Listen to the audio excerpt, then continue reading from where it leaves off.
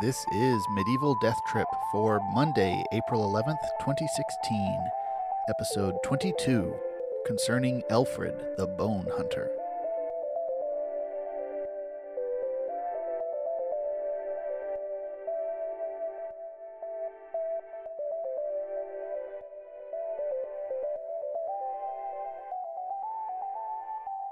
Hello and welcome to Medieval Death Trip, the podcast where we explore the wit and weirdness of medieval texts.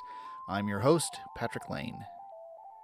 This episode, we're going to return to Simeon of Durham's tract on the origins and progress of this, the Church of Durham, which we last heard from in episodes 3 and 4 concerning the murder of Bishop Walker.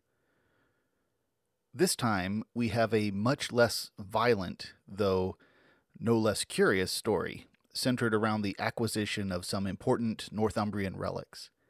The main character of our story today, Elfred, or Alfred, the sacrist of Durham, is a rather tertiary figure, historically speaking, but his fame derives from his special devotion to two leading lights of the Northumbrian Church. So to understand his story, we need to have at least a little sense of who these two figures were. The first is Saint Cuthbert, who lived in the mid to late 600s, about 400 years before Alfred's time in the 11th century, the setting for today's text. The story of Cuthbert is too big to get into in this episode, and Simeon relates heaps of tales surrounding Cuthbert and the wanderings of his relics that I have in my stockpile for future Medieval Death Trip episodes. All you really need to know for our purposes today is that Cuthbert is something of a founding figure for the Northern Church, who eventually wound up enshrined at Durham Cathedral, and was by far the most prestigious saintly patron that community could claim. Linked to Cuthbert is the Venerable Bede, our second figure. Bede would have been a child when Cuthbert died, and he grew up in the twin monastic communities of Monkwearmouth and Jarrow, among men who had known Cuthbert, and Bede went on to write both a verse and a prose life of Cuthbert. Of course, he's most famous for his monumental text, the Ecclesiastical History of the English People, which is one of the great works of medieval historiography and hugely influential on history writing in its day and beyond. Again, the career of Bede is a big topic in itself, though a bit more sedate than Cuthbert's life. But for our story today, the details of his life are rather less important than what happened to him after his death. Bede dies in 735 and is buried at Jarrow, already a celebrated figure. Unlike Cuthbert, though he is recognized as a man of holy life and great scholarly achievement, he's not a miracle worker, and there isn't much evidence for a cult of Bede in the first decades following his death. But he was no doubt revered in some fashion at Jarrow. However, at the end of the century, in 793, Viking raiders famously sacked the monastery at Lindisfarne, and the next year they sacked Jarrow, and we have entered the Viking Age in Britain, which brought huge disruptions to northern England for the next 2 centuries. And at some point in the middle of the 800s, in the wake of further destruction, Jarrow is apparently abandoned. There is some uncertainty about the nature of this abandonment, but it's a question that matters for how we interpret today's story. As we'll see in just a moment, we're told that our main character, Elfred, has a custom of visiting Jarrow, which is only about 20 miles away from Durham, where Elfred lives. But he would visit Jarrow on the anniversary of Bede's death to show his devotion. What Simeon's account doesn't really make clear is what Jarrow was like when this story is occurring, sometime probably in the 1050s. Some historians have argued that it would have been abandoned ruins, in which case the image of Elfred sitting out his night's vigils there is considerably eerie. But there is some archaeological evidence, along with hints in today's story, that we'll come back to later, that there was some kind of active community still organizing observances at Jarrow, and that we should picture Alfred as a visitor to a kind of modest pilgrimage site. Purely for dramatic purposes, I've given the text a sound design that skews towards the eerie ruin rather than the local church fate, but we should maybe keep both possibilities in our minds as we listen. The story of Bede after this moment in the 1050s will become the central narrative of our text. But before we get to that text, one interesting sidebar about the abandonment of Jarrow. In 1993, an attraction called Bede's World was opened at Jarrow, which included a museum, a reconstruction of an Anglo-Saxon farm, living history exhibits, and things like that. And I've just been saddened to discover, as I went to look for pictures of Bede's World to maybe put up on the blog, that Bede's World was closed down due to lack of funds just this past February. I never got to go there, but it certainly had been an itinerary candidate for me for any future trips to Britain. I've been to enough American living history tourist stops, usually colonial or pioneer sites, to know that the quality can range from enormously impressive and memorable to kind of sad and cringeworthy, and I have no idea really where Bede's World fell on that spectrum. But I'd be interested to hear from any listeners who had the fortune, good or ill, to visit there, who might share their impressions. The news reports hint that there might be some hope of reopening under new or reorganized management, but there have apparently been quite a few museum casualties in England under the current austerity. It would be quite sad, I think, for Northern England to have some of its centers of learning and culture left pillaged and abandoned once again. All right, on to our story. As I've said, this account comes from Simeon of Durham, who is writing about 50 years after Alfred's visit to Jarrow, so sometime in the first decade of the 12th century. One quick note on Alfred's name. As with so many medieval names, there are multiple spellings out there. Sometimes you'll find it Alfred with an ash, the conjoined A and E, and sometimes with just a plain A, as in the modern spelling of Alfred, like Batman's butler.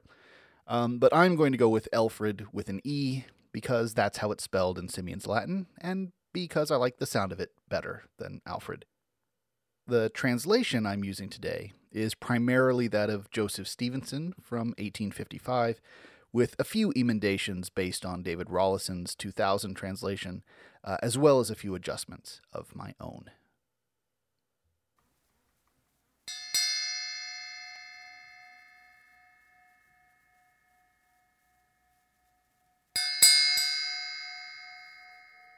Under Bishop Aedmund, there flourished in that church a certain presbyter, whose works of piety and religion had earned for him an intimate familiarity with St. Cuthbert.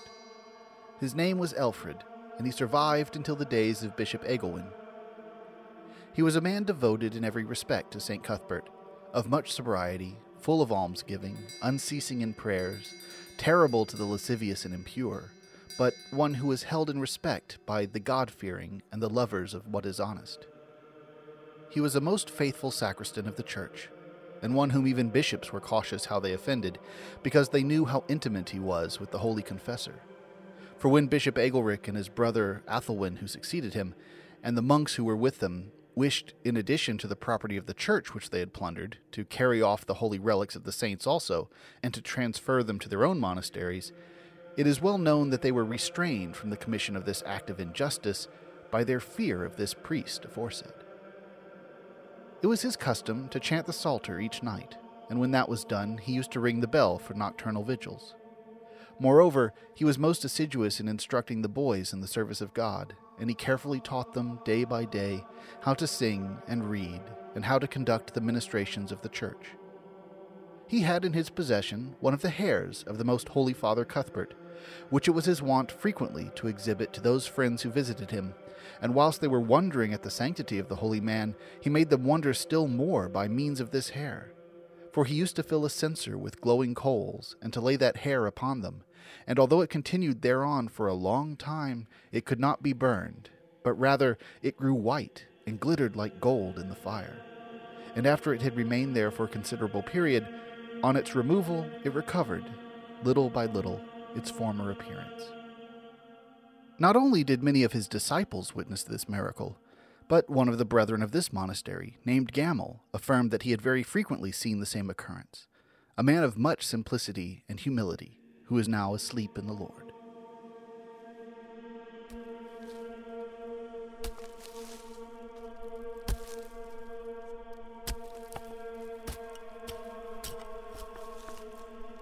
Now, while this priest aforesaid was leading an honest and religious life, he was commanded by a vision to visit in succession the sites of the ancient monasteries and churches in the province of the Northumbrians.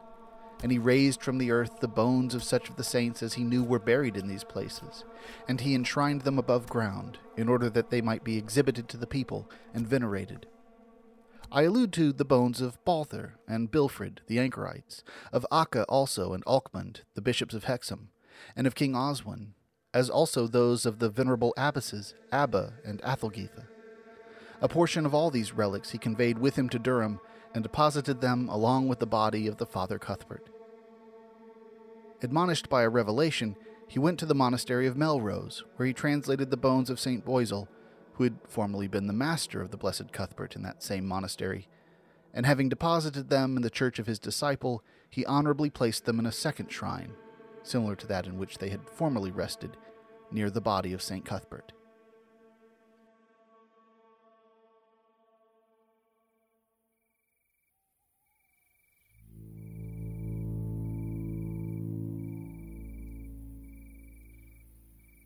It was his custom also annually to visit the monastery of Jarrow, in which, as he was aware, the Dr. Bede had lived, died, and was buried, upon the approach of the anniversary of his decease, and there to devote himself to prayers and vigils. Upon a certain occasion he went there, as was his custom, and after having spent some days there within the church in solitude, praying and watching, very early in the morning he returned alone to Durham, without his companions knowing, a thing which he had never done before, for he seemed like one who did not choose to have any witness of his secret. Although he lived for many years after this event, he did not trouble himself ever again to visit that said monastery of Jarrow, but he conducted himself like a person who had secured the object of his desires.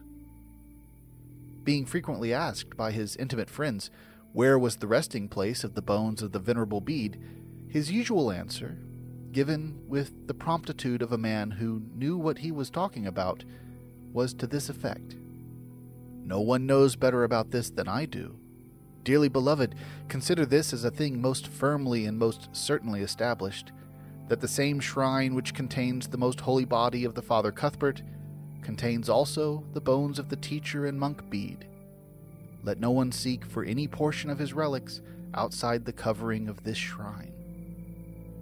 Having thus spoken, he enjoined his friends to keep the matter quiet, lest the outsiders who were resident in that church should plot some treachery, for their most anxious wish was to carry off, if it were possible, the relics of the saints, and chiefly those of Bede.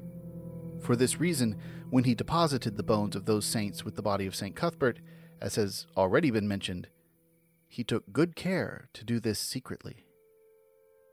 His account of Bede agrees also with that poem in the English language, which, after having treated of the state of this place and the relics of the saints which are therein deposited, makes mention of the relics of Bede, along with the others which are there enshrined. It is well known that his bones were those which were discovered, many years subsequently, deposited along with the uncorrupted body of the Father Cuthbert, where they had been kept separate from the other relics by being contained in a linen bag. Many other memorable incidents are told of this same individual, things which he did when specially told to do so by St. Cuthbert in a vision, and things which he foretold would happen in the future. For the innocence and pious simplicity of the men who lived at that time achieved much with St. Cuthbert, and in consequence, he was in the habit of constantly defending them from their enemies, and speedily avenging any injuries which were inflicted upon them.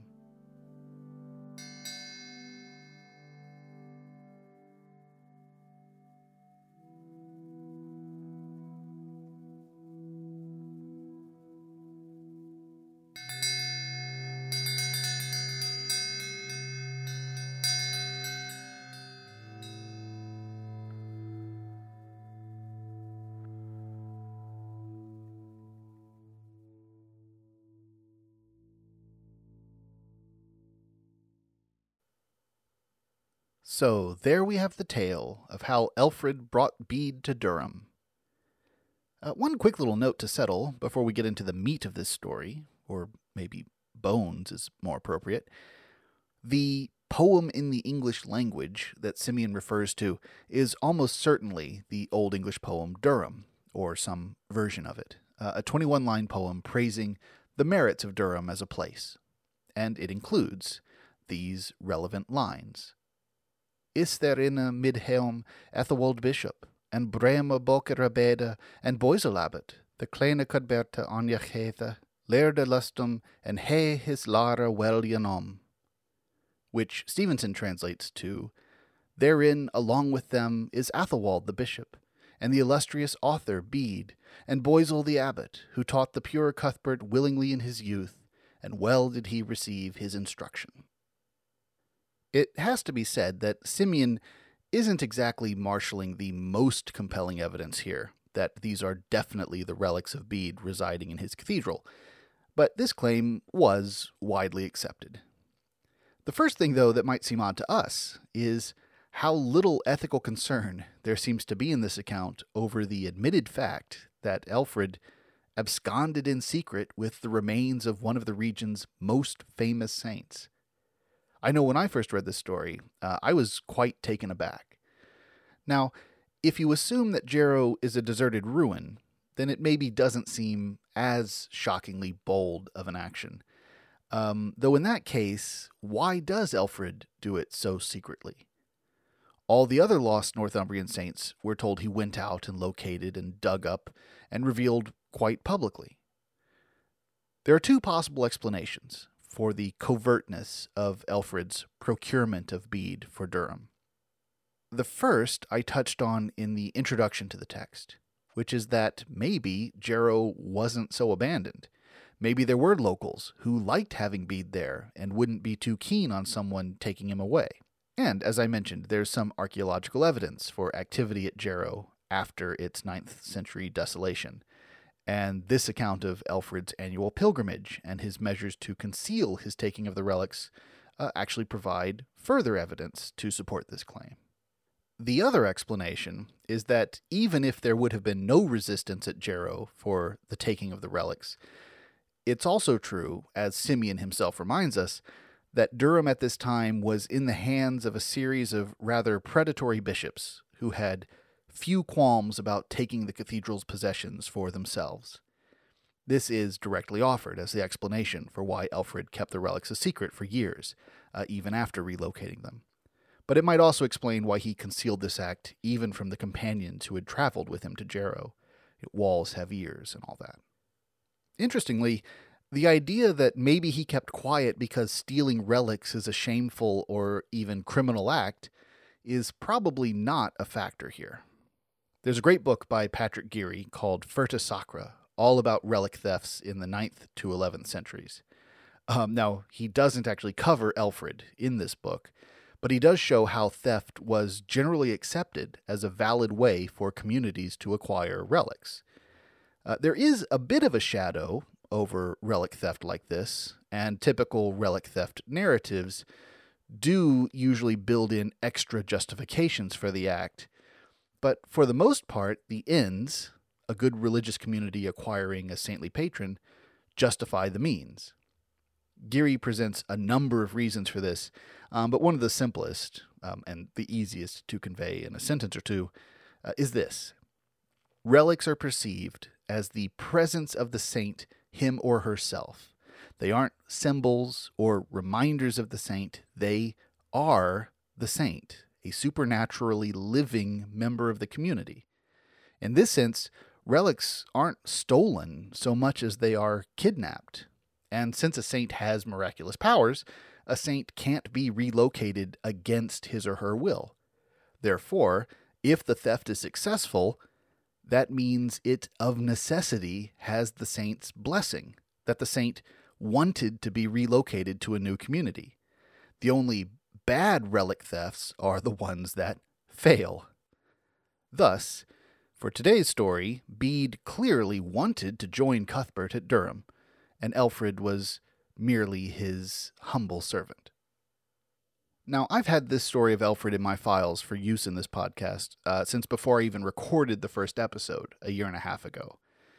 I had no particular motivation in picking it out to do now, and so I was surprised when I was refreshing my notes on Elfred this past week to see that he actually made the news this fall. That had passed me by, and probably because it was news in a few British newspapers. These articles were in response to a paper published in the Antiquaries Journal last fall by Joanna Story and Richard N. Bailey entitled The Skull of Bede. This paper looks at the relatively recent rediscovery of a cast of the partial skull of the Venerable Bede that turned up in a university collection. This was a cast made in 1831 when the tomb of Bede in Durham Cathedral was opened up and excavated by the antiquarian James Raine. This is an interesting story, and if Elfred's tale itself was maybe a bit on the short side, we can supplement it with this second encounter with Bede's remains. Or maybe it should be the third encounter if we count the monks of Simeon's day who found Elfred's secret when they opened up Cuthbert's tomb and found the linen bag of relics.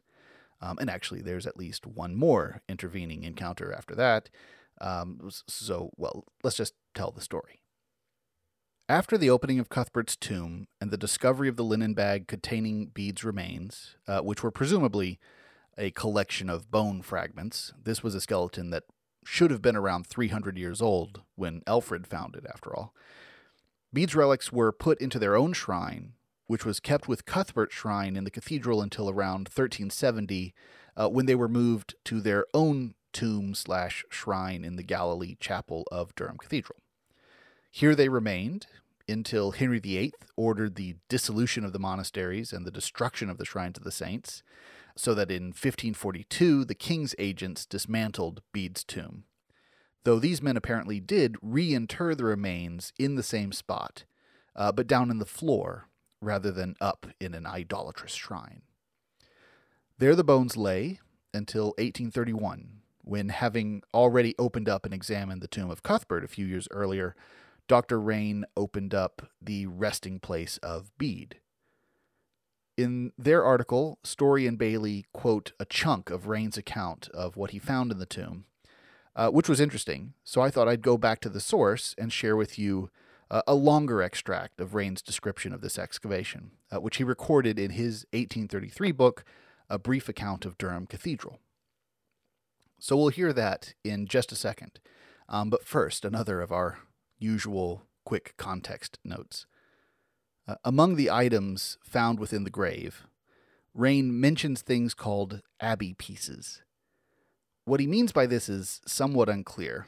In a slightly different published account of the excavation, he specifies that these abbey pieces were, quote, thin copper coins of the Hanseatic towns. But the more technical meaning of abbey pieces is as a kind of coin minted by abbeys themselves. There's a nice description from Richard Warner's 1826 book, History of the Abbey of Glaston and the Town of Glastonbury. He writes, independently of the current coin of the realm, the privileged abbeys minted counters also, or abbey pieces, which, before the general use of the Arabic numbers, were employed to assist computation and to settle their different accounts. The sum, whatever it might be, was performed by a known arrangement of these counters within the squares of a cloth which covered their exchequer table. Such was the early mode of executing arithmetical processes at the government receipt court initiated by William the Conqueror, called the exchequer, from the checkered cloth that covered the table on which the royal dues were computed and the payments made.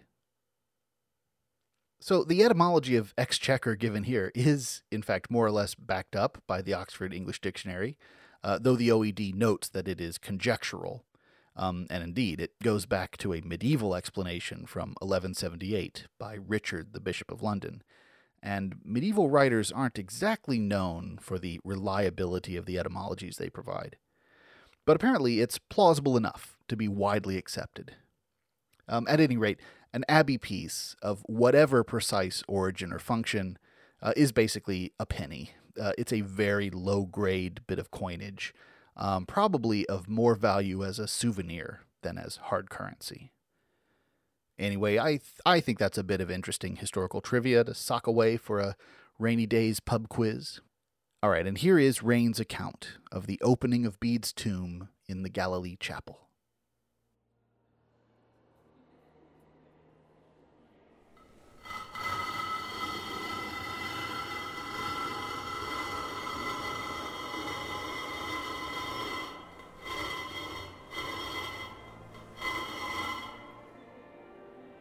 In the course of the year 1830, the tomb which covers the remains of Bede was examined into down to the level of the pavement upon which it stands, and perhaps somewhat deeper, and the only discoveries then made were a few abbey pieces, a half a crown of William and Mary, a French coin of metal resembling gold, powdered with fleur-de-lis, and a small, circular, flattened piece of lead, all of which had apparently been pushed through the chinks in the side masonry of the tomb from time to time.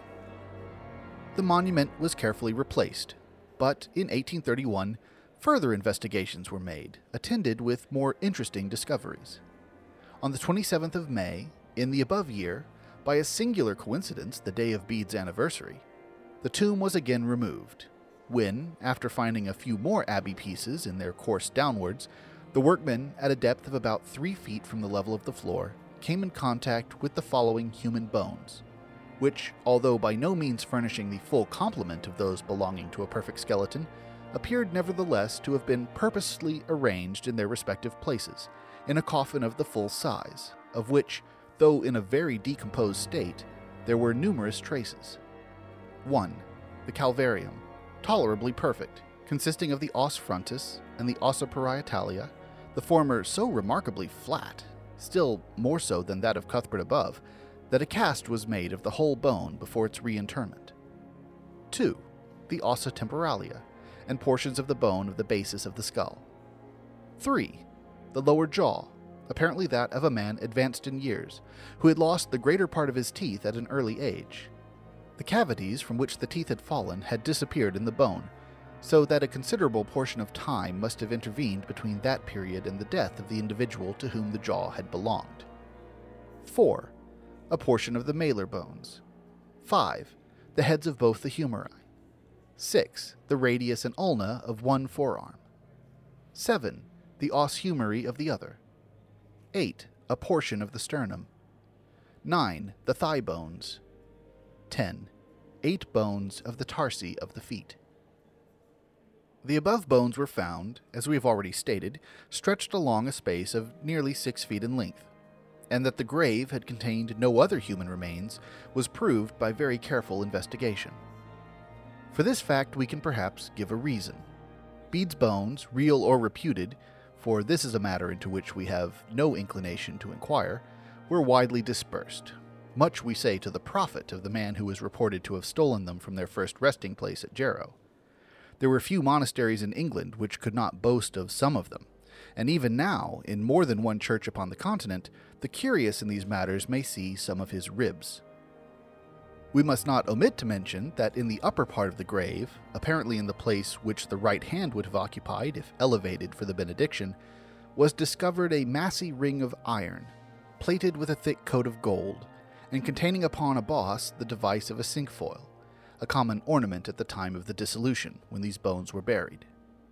No priest during the reign of Popery was buried or enshrined without his ring. Perhaps this of which we are writing had been a hasty present to so memorable a man by those who laid his remains in the ground, in conformity with the custom, and in the stead of a more valuable ring which had been taken away by the king's commissioners. We know that these men carried off with them a splendid ring from the coffin of Cuthbert, and, what we forgot to mention above, one of the teeth of our saint. According to history, they found Cuthbert's body safe and sound, wanting nothing save the breath of life, and yet history tells us that they deprived him of one of his teeth as a memorial, we suppose, of his incorruptibility. This reminds us of the man in Heracles who, when he wanted to sell his house, carried about with him one of its bricks as a sample.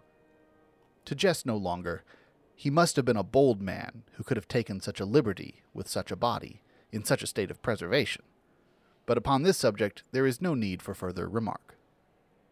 the ring found in the grave of Bede was lined internally with 1 or 2 folds of thick woolen cloth, to accommodate it apparently to the substance upon which it had been placed. But of that substance, no characteristic trace remained. The ring and the abbey pieces were placed in the library along with the coins, etc., discovered during the previous imperfect investigation first mentioned. The bones were, the day afterwards, reinterred in a box of oak, covered with lead, in which was enclosed a memorial upon parchment of the whole particulars of the exhumation, and then, upon the upper slab of the tomb, which was carefully replaced, was cut soon afterwards the old inscription, Hac sunt in fossa Bede venerabilis ossa, of which the penultimate word is said to have been supplied by an angel to the monk, who, when wishing to commemorate Bede by an epitaph and writing in leonines, had got fossa and ossa as his jingling words, with the first, second, third, and fifth words of his hexameter, but was unable to complete his line. After puzzling his brains for a long time in vain, he fell asleep in despair, and upon his awaking, found the hiatus miraculously supplied. Bishop Cousin, 1660 to 1674, composed an epitaph for Bede, which was written upon parchment and was suspended in a frame near his tomb, but it has gone to decay. There is a copy in the library, in the handwriting of its author, and it has been printed by Smith and Hutchison. It might, with great propriety, be cut upon a plain tablet of marble and affixed to the nearest wall. No other church in the world can boast of such a man under the circumstances of his period.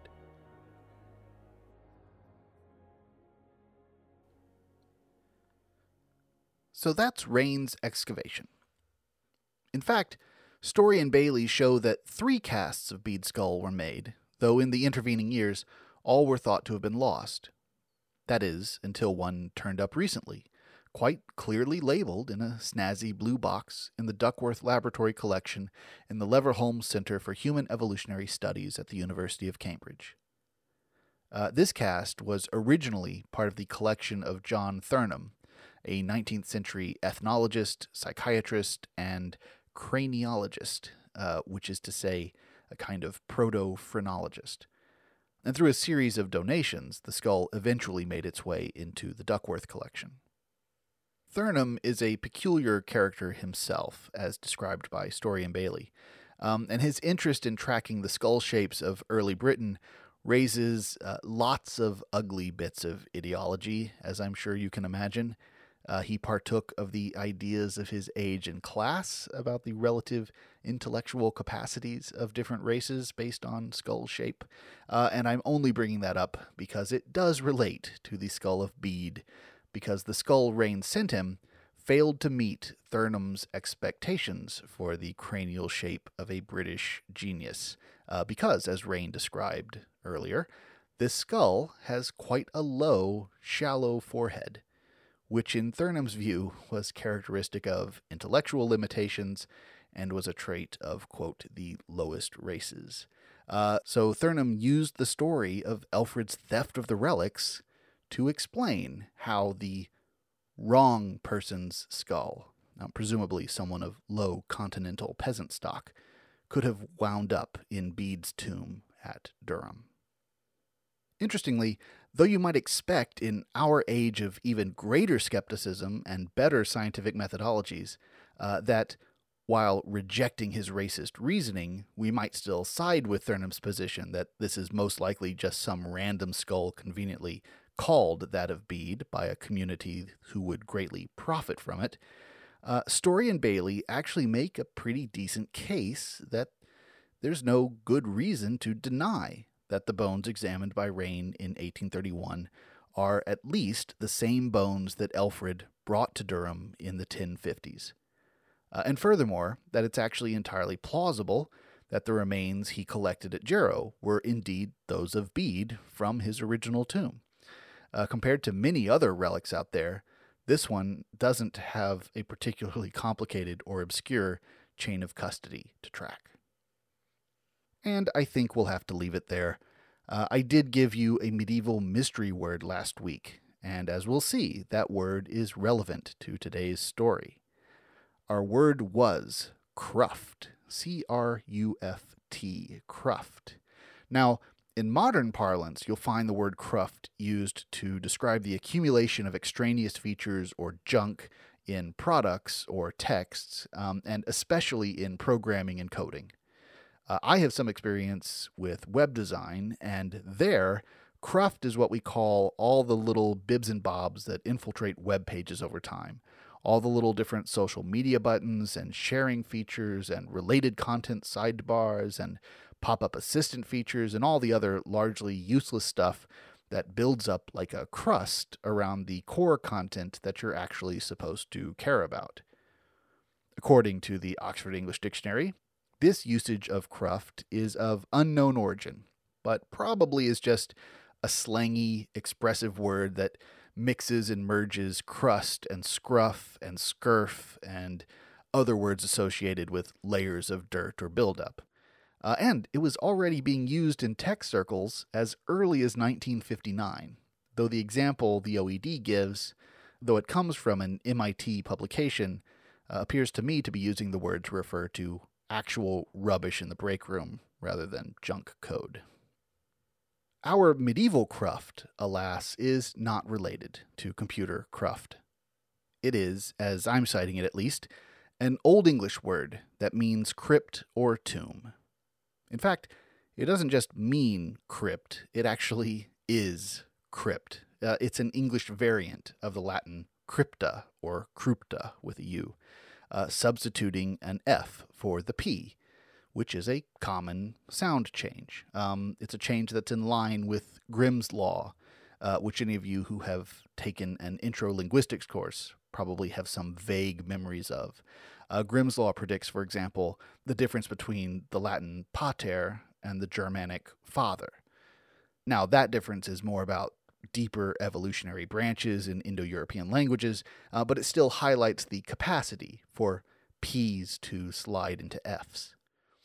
And it's also worth noting that Latin took crypt from Greek, krypte, a vault or covered place, which itself comes from the ancient Greek verb, kryptein, to hide or conceal, which brings us back around, in a way, to Elfred's secret mission.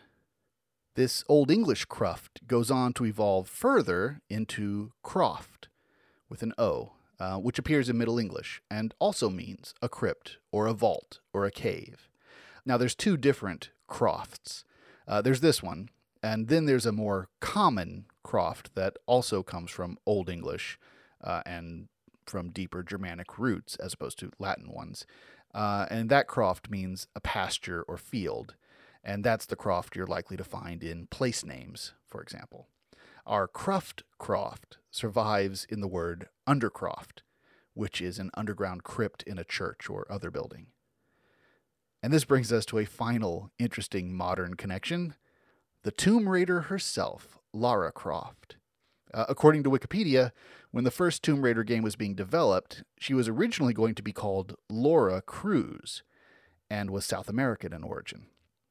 But Eidos, the publisher, wanted to make her British, and they supposedly picked the name Croft out of an English phone book just as a good-sounding name. If this is true, then it's purely coincidence that Lara Croft's name can also mean tomb. Of course, this is Wikipedia we're talking about, so who knows? It wouldn't surprise me if there's more legend and invented memories surrounding the origins of Lara Croft from a few decades ago than there are surrounding the bones buried in Durham Cathedral.